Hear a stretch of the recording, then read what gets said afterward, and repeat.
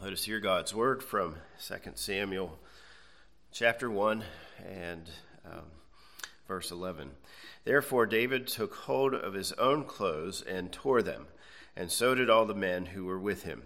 And they mourned and wept and fasted until evening for Saul and for Jonathan his son, for the people of the Lord, and for the house of Israel, because they had fallen by the sword. Then David said to the young man who told him, "Where are you from?" And he answered, "I am the son of an alien, an Amalekite." So David said to him, "How was it you were not afraid to put forth your hand to destroy the Lord's anointed?"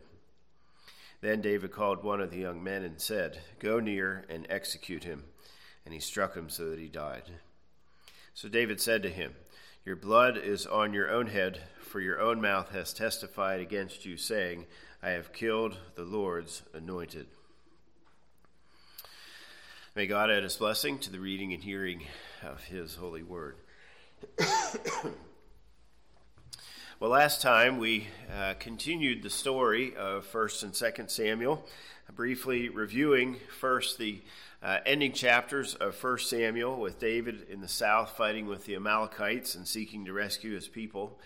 And then Saul, of course, in the north in Mount Gilboa, first seeking the necromancer and then dying on Mount Gilboa by the Philistines and even his own sword.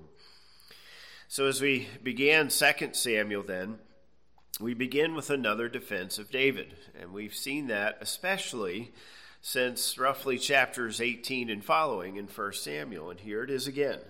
And so we began in verse 1 with David in Ziklag. And so he is nowhere near Saul when he died. And then in verses 2 to 10, we see this description of how David first learns of Saul's death, and then how he ended up with Saul's crown and armband. So, obviously, if David were to hold these things, people would wonder, where did you get them? And so the author's telling us how. Now, as you may recall from last time, the question that faces us is this man this Amalekite telling David the truth? Is this what happened? Or is only part of it true? Or whatever? And so, with some hesitation on my part, I think I would lean toward the position that this man was a looter who found Saul amid all the carnage, took his crown and armband, and then invented this story about being a soldier assisting Saul with his death and coming here to tell David what happened. And so therefore, 1 Samuel 31 would be the accurate story, and this man's story is not. It's contrived to win David's approval. Now, once again, the author here is including this detail, even this, what seems to be an untruth, to dispel any fake news that David had anything to do with Saul's death. And so the broad principle then, actually you might say, comes from the author more so than the text itself. And that is, the author is defending the innocent. And we should do the same. And so whether we're talking about kings or presidents or key leaders, or we're talking about our friends or family members, or something that is happening at work, we should defend the innocent. Well, we turn now to David's response to the news that he received. And we already have seen David respond to some degree. He has asked some questions to learn about this very important information back in verses 3 to 5. But now here we have the central section of this broader section where David responds to the news by first mourning Saul's death. So in verse 11, then again it reads, "Therefore David took hold of his own clothes and tore them, and so did all the men who were with him." All right. This was just the custom back then. When there was grief and mourning like this, they would tear their clothes. And we saw that earlier with the Amalekite coming in this condition. And so here now is David doing this. He is mourning. He is grieving. Today we might see people tear the clothes after they scored the winning touchdown or something like that. But back in David's day, this is what was done. And so as he did this, David then led all the people, and they do the same, as it indicates.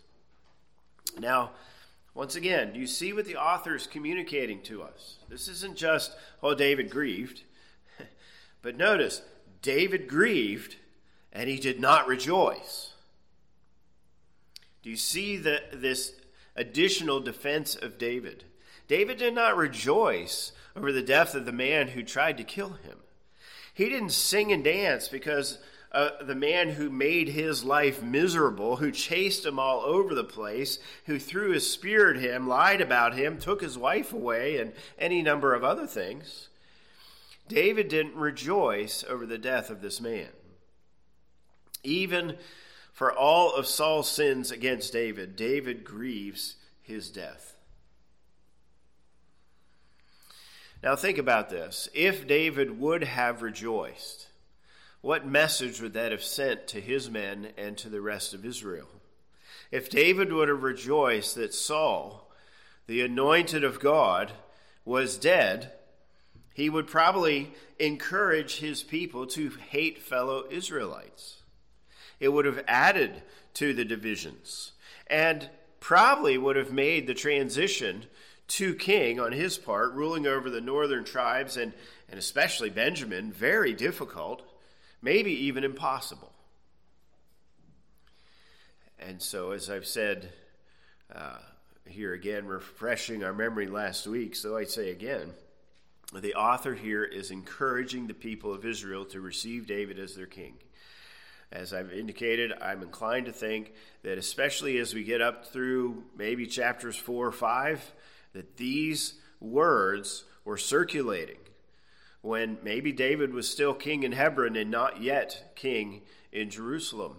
And so these words are going around to dispel the fake news about David, all the lies and slander and so forth that Saul spread about David.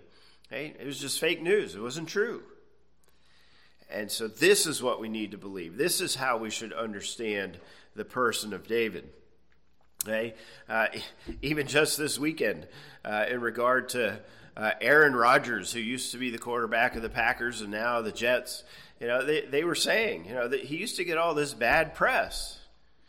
And now he's getting good press. Now, this is obviously a totally different situation. But, a certain message, a certain idea can circulate about a person or about a family or a church or whatever it is, and it may not be true at all. And so the author is trying to tell us, hey, this is who David is. He's a man who grieves at the death of the king. He wants everyone to know that David is a good man. And he is a good king, one we should follow. And so not only did David refrain from killing Saul, as we saw in 1 Samuel, he mourns when he hears about Saul's death. And so I think the point's pretty straightforward for us too, right? We should have the same response. When our enemies or those who mistreat us, who slander us or criticize us or have made our lives difficult in one way or another, we still need to show respect for them. We should still mourn when they sin, when they have hardships, when they die. I don't know about you, but in the last few years, I've noticed more and more, it tends to be the progressives who, when they hear of a conservative suffering in some way, they rejoice openly. You might remember a few years ago when Rand Paul was attacked and severely injured. People were excited about it. Hey, go neighbor. You should have done this a long time ago, or even worse. Or when conservatives are harassed at restaurants or even die from COVID, I've heard people rejoice over these things. That's not the way it should be for us. We should be different. Like David in this way. When unbelievers die, and I think we should understand Saul as an unbeliever, I do not expect to see him in heaven. I hope I'm wrong, but I don't expect that to be the case. Right? There should be mourning on our part. Okay? Even when professing believers die, but we have not had a good relationship with them for one reason or another, we still should mourn. Sometimes when someone like this does pass away or has some kind of hardship and they have to move away or, whatever it is, and it makes our lives easier, it's very tempting to be glad for that. And David's life is now a whole lot easier. He can come back to Israel. He is now going to be king and so on and so forth. But that doesn't mean we rejoice over the hardships, and in this case, the death of someone else. And so the author is defending David. But do you see how we can learn from David in this way, in this response? Well, let's continue then into verse 12. For it says, And they mourned and wept and fasted until evening for Saul and for Jonathan his son, for the people of the Lord and for the house of Israel, because they had fallen by the sword. We see here clearly now that David's not merely mourning for Saul, but he is also mourning for all the rest. Notice it says they don't mourn briefly. It's not just a 5-minute wail here. They're mourning the rest of the day. We don't know when this man came. Maybe he came at 11 in the morning, and whatever it was, probably for at least a few hours, they're mourning until sundown, or something to that effect.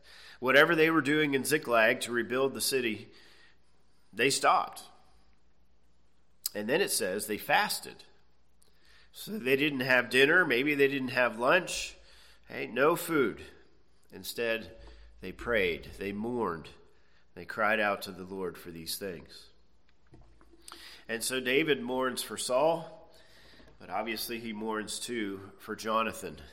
Now we will see in the next section that David especially mourns for Jonathan. But he is mourning for Saul as well. And we'll see that in his poem, this lament. But notice he mentions two groups of people here. We have Saul, we have Jonathan. Then it says the people of the Lord and the house of Israel. Now, how should we understand those two? Are they basically two ways of saying the same thing? Are we only talking about the soldiers who died here in two different ways? Possibly. I lean toward the thought that David and the men and all who are with him are mourning for Saul, they're mourning for Jonathan, they're mourning for the soldiers who died, but they're also mourning just simply for Israel. That they're mourning for those who lost loved ones, for those who've been driven out of their homes. Remember, the Philistines have taken over central Israel at this point. Okay, at least sizable parts of it. And so David is mourning for these things. Okay. Now, obviously this is a big deal. We can sit here and we're thousands of years later and very much removed from it. And we can just say, yeah, okay, whatever. But I wasn't alive when JFK was assassinated, but I certainly was alive when 9/11 happened. And, as we think of something momentous that it just rocks the nation, as it were, we certainly can talk about COVID, but that's a bit different. But still, it was a kind of attack. And the shutdown and everything else that has gone along with it. This is a big deal. It's unforgettable. You're not going to forget what happened. And, my dad talks about where he was when JFK was assassinated. And I remember I was in my office in Dyersburg when 9/11 happened. Of course, at the time we didn't have smartphones or anything, so we heard something about it, and I'm pretty sure it was Wally, the pastor, who came and said, hey, there's an airplane that hit the tower. So went and found a TV on our, they have them on the carts, and we came it over and plugged it into the cable and so forth, and started watching and saw the towers come down. It's very memorable. I'm sure we can remember where we were there in mid-March, especially when we were told that we were going to shut down the nation and so on. It's that kind of thing here that has happened in Israel. The king is dead. The king's son is dead. Many soldiers are dead. Israel has been upended in many ways. And so David's first response is mourning. And you can understand why. Now, if you picked up one of the handouts in the back, you can see there that I gave to you a diagram of these verses. As I've said on other occasions, some people find structure where there isn't structure. But in this case, I do think that a chiasm is found here. And remember chiasm, think of an X, right? And so where the lines cross, right in the middle, that's the most important idea. So the first and the last section, you see the Amalekite coming and the Amalekite being executed. In the next section and the next to last section, you see this conversation with David and the Amalekite. But right in the middle, verses 11 and 12, David's response. This is what the author wants us to focus on. We might want to focus on the execution, but he wants us to focus on David's response, especially this response of mourning. And not only do we get this, but we're going to get verses 17 and following too. And so clearly this is the most important idea. The author wants everyone to know that David's first response when given the news was grief. Even though he lived in Philistia, even though he had some of the Philistine leaders on his side, David is an Israelite to the core. Okay? He is identifying with Israel. And it's possible that Philistines saw David's response. Okay? Again, he's in Ziklag, so it's possible, but he doesn't care. There was no Philistine collusion between David and the Philistines to wipe out Saul. And so again, here is the point. And this is the kind of leader we want. Unfortunately, we have a leader today who will sit on the beach and not go to Maui or to East Palestine to grieve with people there. Instead, he'll talk about fires in his kitchen and his Corvettes. Okay, David is the kind of leader that we want. All right, now, one last primary thought here in this central section. Notice how David, of course, is mourning for the people of God. And that should encourage us to do the same. David is mourning not just for Saul, not just for Jonathan, his friend, but for Israel as a whole. And I thought of a few examples of where I have mourned, and maybe you have too, just in the last few years, of the things that have been happening. In Canada, of course, I mentioned about the pastors being imprisoned because they kept worshiping even though the government said not to. I've mourned for those pastors, for those congregations, as they have been harassed and persecuted. And similarly in Canada, about the churches that have been burned.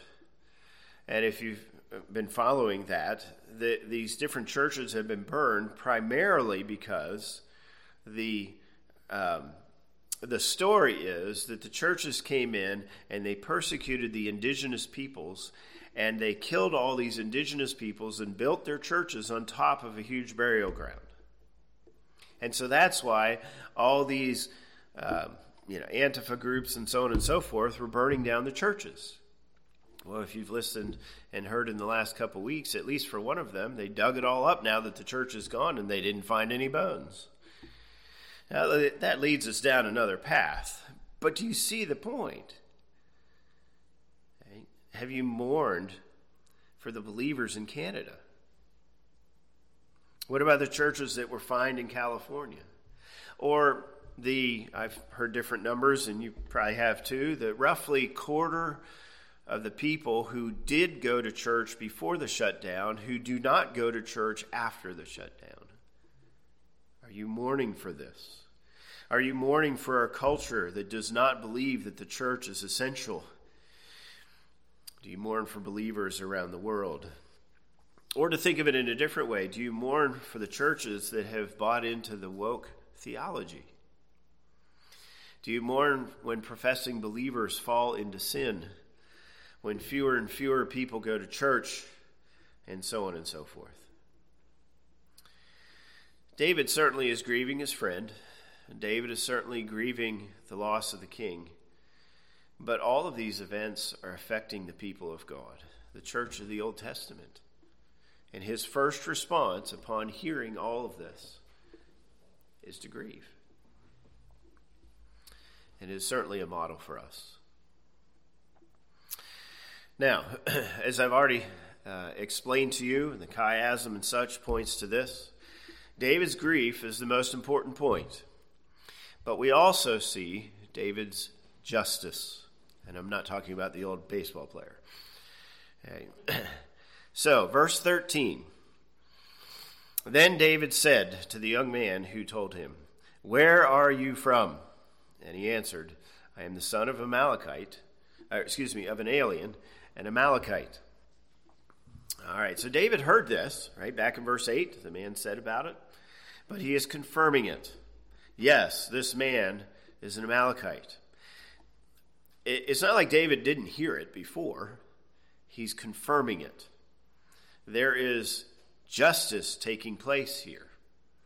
And so, right, if you want to have justice, you need to have all the facts straight and so forth. You know, what we've done as a church court at different times is if things have been told to us, but when we have the official meeting as a church body, as a church court, right, we often hear the same information again because now it's more formal. It's more official, if you will. And it seems like the same kind of thing is happening here. Now, as this man answers this question, we know that in chapter 30 of 1 Samuel, David just killed a whole bunch of Amalekites who had attacked Ziklag and the other places. This man may not have known that. We also remember back to chapter 15 of 1 Samuel, where Saul was supposed to kill all the Amalekites and he didn't. And, of course, we remember that the Amalekites had a death sentence against them because of their sin in Exodus 17. So let's turn there just again here, refresh our memory. Exodus 17. You recall this is when Israel had come out of Egypt through the Red Sea. They're on their way to Mount Sinai. And along the way, the Amalekites attack. You see it in chapter 17, verse 8. And remember, this is the story of Joshua fighting, Moses holding his staff up, right, his rod, and his arms getting tired, and so Aaron and Hur hold them up, and so on. Now note verse 14. Then the Lord said to Moses, "Write this for a memorial in the book, and recount it in the hearing of Joshua, that I will utterly blot out the remembrance of Amalek from under heaven." And then in verse 16, "Because the Lord has sworn, the Lord will have war with Amalek from generation to generation." So if we're going to understand David's actions here in verses 13 and following, we need to understand it in this context. Hey, Eric's been talking about just war and all this in Sunday school. Well, this needs to be our background for understanding what's going on here. So verse 14 then says, "So David said to him, 'How was it you were not afraid to put forth your hand to destroy the Lord's anointed?'" This is David's biggest issue. Here is a man who thought it was okay to kill not just another man, not just a king, but the one specifically anointed by Yahweh, all the way back in 1 Samuel chapters 8 and following. Okay? And so this was the reason why David would not kill Saul. He had more right than anyone else to kill Saul. He was the new anointed one. And he had, in many ways, every right to do so because of Saul's many, many sins. But he didn't, because God had anointed Saul. And he was determined he would never be accused of killing the king so that he could be king. And so, for all of his many sins, including Saul refusing to step down and handing the crown over to David, he still was Yahweh's anointed king. And so David would not kill the man Yahweh chose. Saul's armor bearer would not kill the man that Yahweh chose. But this Amalekite said that he did. And that is what David addresses. Okay? He confirms he's an Amalekite. He now says this here, this statement of accusation. Okay? Now, let me pause here just a moment. You remember back in 1 Samuel 22, and this is when David was running from Saul. And remember, he came to the tabernacle, and he got the table, the bread from the table of showbread, and Goliath's sword and such. And remember, Doeg the Edomite was there, and he went and told Saul, and Saul commanded for all the priests to be killed. But no Israelite would do it, because the priests are anointed too. But a foreigner would do it. Doeg did it, and now here another foreigner is killing the anointed. You might say that this Amalekite sounds like the abortion doctor, or that he uses the same arguments as people use for euthanasia. You know, it's better to die than to suffer. It's better to get rid of the child than to endure health problems, or if it was a situation of rape or incest. You know, people's quality of life is pretty low, so just to end their suffering is the loving thing to do. Now, I'll mention Canada one more time. In 2022, they have euthanized 13,500 people. And that's legally sanctioned euthanasia. But this is the mindset of this Amalekite. He doesn't care about life. Hey, but he said, you know, it was for Saul's good. He asked for it, and it put him out of his suffering. But he doesn't value life, just like the abortion doctor, and so on and so forth. David does not think this way. Neither should we. God chose Saul. No one can kill Saul but God, is the way David thought of this. He didn't, and nobody else should either. Okay? Now, let me just pause and say this. I think it probably would have been a legitimate thing to take Saul to court and have Samuel preside or something like that to remove him from office. That, I think, would have been legitimate, but obviously that didn't happen. And David certainly wasn't going to take matters into his own hands. All right, well, let's continue then. Verse 15. Then David called one of the young men and said, "Go near and execute him." And he struck him so that he died. We are not told who this was. We know a bunch of David's mighty men will have their names listed later in the book. Surely it was one of them. And so they execute, or he executes this Amalekite. And so verse 16, maybe right before the execution or as it's happening, David said to him, "Your blood is on your own head, for your own mouth has testified against you, saying, I have killed the Lord's anointed." Now, obviously this is somewhat striking. Here David is killing a man. This is not in war. He's not defending himself. But this is what we would say is capital punishment. David's verdict is given here in verse 16. And he doesn't just jump to a conclusion. He uses this man's own words against him. This is why we see the questions, in part in verses 3 to 5, and when David initially is wanting to know, but especially here in these few verses, David is asking these questions so that this can be considered legitimate. Okay? Just. And simply says, we need no other witnesses. We need no other evidence. You condemn yourself. Okay? And, I mean, obviously this is a principle that we have in the Sixth Commandment. We are not allowed to kill people. God has forbidden it.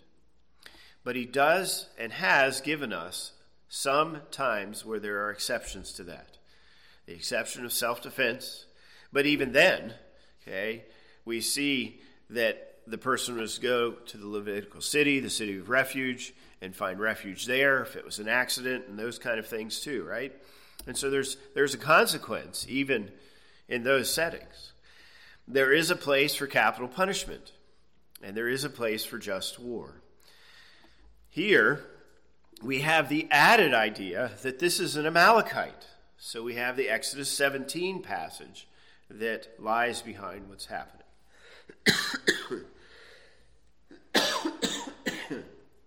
Excuse me. All right, so let's turn a moment, to Leviticus chapter 24.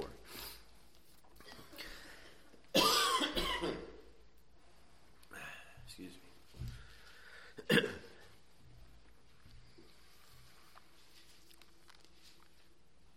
All right, so Leviticus 24, let's begin in verse 19. It says, if a man causes disfigurement of his neighbor, as he has done, so it shall be done to him. Fracture for fracture, eye for eye, tooth for tooth. As he has caused disfigurement of a man, so it shall be done to him. Now, let me pause here. From everything we know, Israel did not keep this literally. Okay? And so if you were working with your neighbor and you're pulling a nail out and it flies out and it hits your neighbor in the eye, or damages a tooth or something like that, you didn't literally go and knock somebody else's tooth out. But there needed to be some kind of restitution that corresponded to the damage. That's disfigurement, as the New King James says. Okay, that's the idea. So then verse 21, whoever kills an animal shall restore it, but whoever kills a man shall be put to death. So here's your capital punishment idea. And in verse 22, you shall have the same law for the stranger and for one from your own country, for I am the Lord your God. So if this man, this Amalekite, was an illegal alien who had crossed the border illegally, or he had come to do business there, we don't know. Maybe he had the legitimate papers. But whatever the case, he was a foreigner, and the law applies to the foreigner just like it does the Israelite. So in this case, this man killed someone, and so the law is that person should be put to death. And so David then is fulfilling God's specific law in exterminating the Amalekites. That's unique. That doesn't apply beyond that scenario, right? But David is also fulfilling God's civil law, right? And we see that here in Leviticus 24. Okay, so Exodus 17 and Leviticus 24 are being upheld here by David. David did what Saul failed to do with the Amalekite, and David did what God wanted him to do. And for both of these reasons. Okay. Now, as you might expect, there are a lot of questions that come here, a lot of things that people address. Let me just speak to a couple of them briefly. If this man had lied, and this whole thing was a story, was it just on David's part to put him to death? Well, you see what David said, right? Verse 16, your blood is on your own head, for your own mouth has testified against you. So David took the man's word for what it was. Whether or not David doubted this word, in one sense, doesn't matter. Because he says, you said you did it, so I'm going to execute you for it. Okay? There's no indication here whatsoever that the man, at the last moment said, well, wait a second, I made up the story and Saul was already dead and I stole the stuff. There's no indication of that. There's no last second stay of execution because new information was found. So this has led some people to think that the man was telling the truth and that we somehow need to fit 1 Samuel 31 in this section together. And there's definitely challenges to do that. I don't know. Let's turn to chapter 4 and verse 10, because David makes reference to this. Excuse me. Chapter 4, verse 10. When someone told me, saying, look, Saul is dead, thinking to have brought good news, I arrested him and had him executed in Ziklag, the one who thought I would give him a reward for his news. that suggests to us that David thought this man was not completely innocent in the things that he said. Not just killing Saul, but even the way he described it. But again, there's debate going back and forth here. So that's one of the things that is raised. The other thing that is raised is this. Some people have said, well, David just killed this Amalekite because he was still upset because of what happened just a few days before. In chapter 30, remember the Amalekites came to Ziklag, took his family and all the families of his soldiers and right, all this. David rescued them all, but were some of the women harassed? I mean, we're not told. And so some people go down this path and say, well, David is just being vindictive. But as I've tried to show you, I think we cannot say that in light of Exodus 17, in light of Leviticus chapter 24. Okay? And so David, as Yahweh's anointed, is fulfilling Yahweh's command to kill the Amalekite. And now as the civil leader of the nation, to put to death the evildoer in this way. And so I think that's how we should understand some of these questions that people raise. Excuse me. And so as I bring things to a close then here tonight, let me leave you with these few thoughts. First of all, do you see how David is willing to keep God's word? And how many times did we see that Saul was not? Saul would do whatever he wanted. But David here is following the law in Exodus and the law in Leviticus that we've looked at. Okay. Also,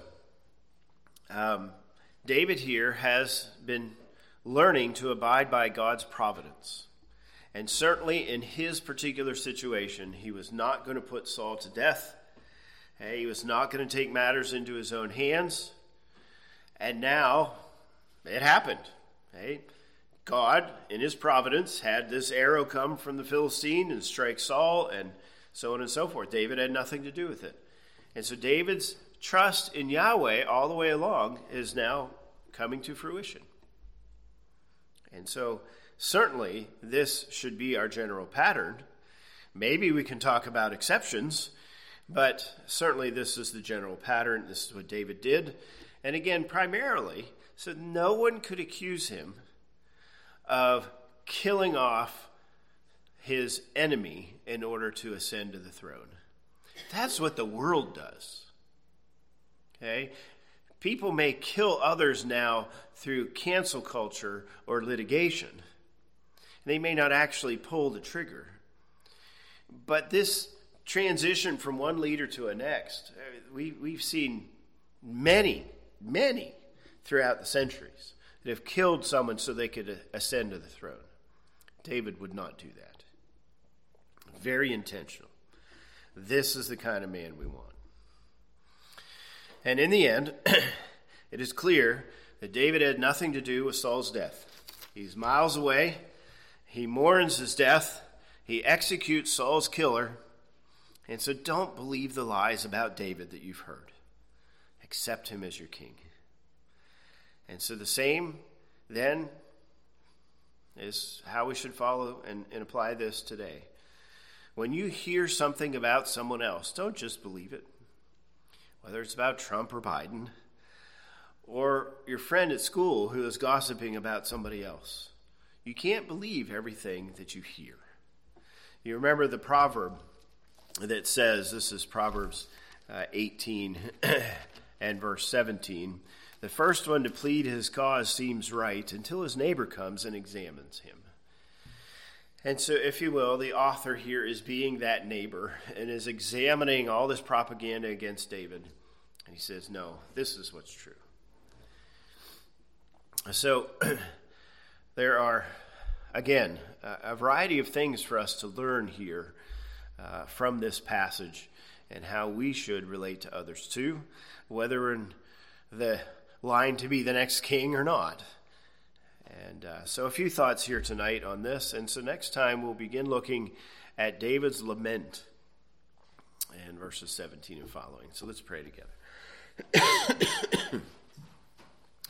Our Father and God, we thank you again for your word, and we thank you for the truths that you contain within it. We thank you, Lord, that you are one that we can trust, one we can lean upon, as David did. Imperfectly, yes, but as he did for so many years while he was waiting for you to remove Saul as king.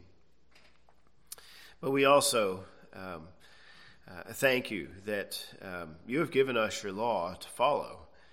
And we should not abdicate our responsibility and just say, well, I'm going to let go and let God. But when you've given us your law, we should abide by it.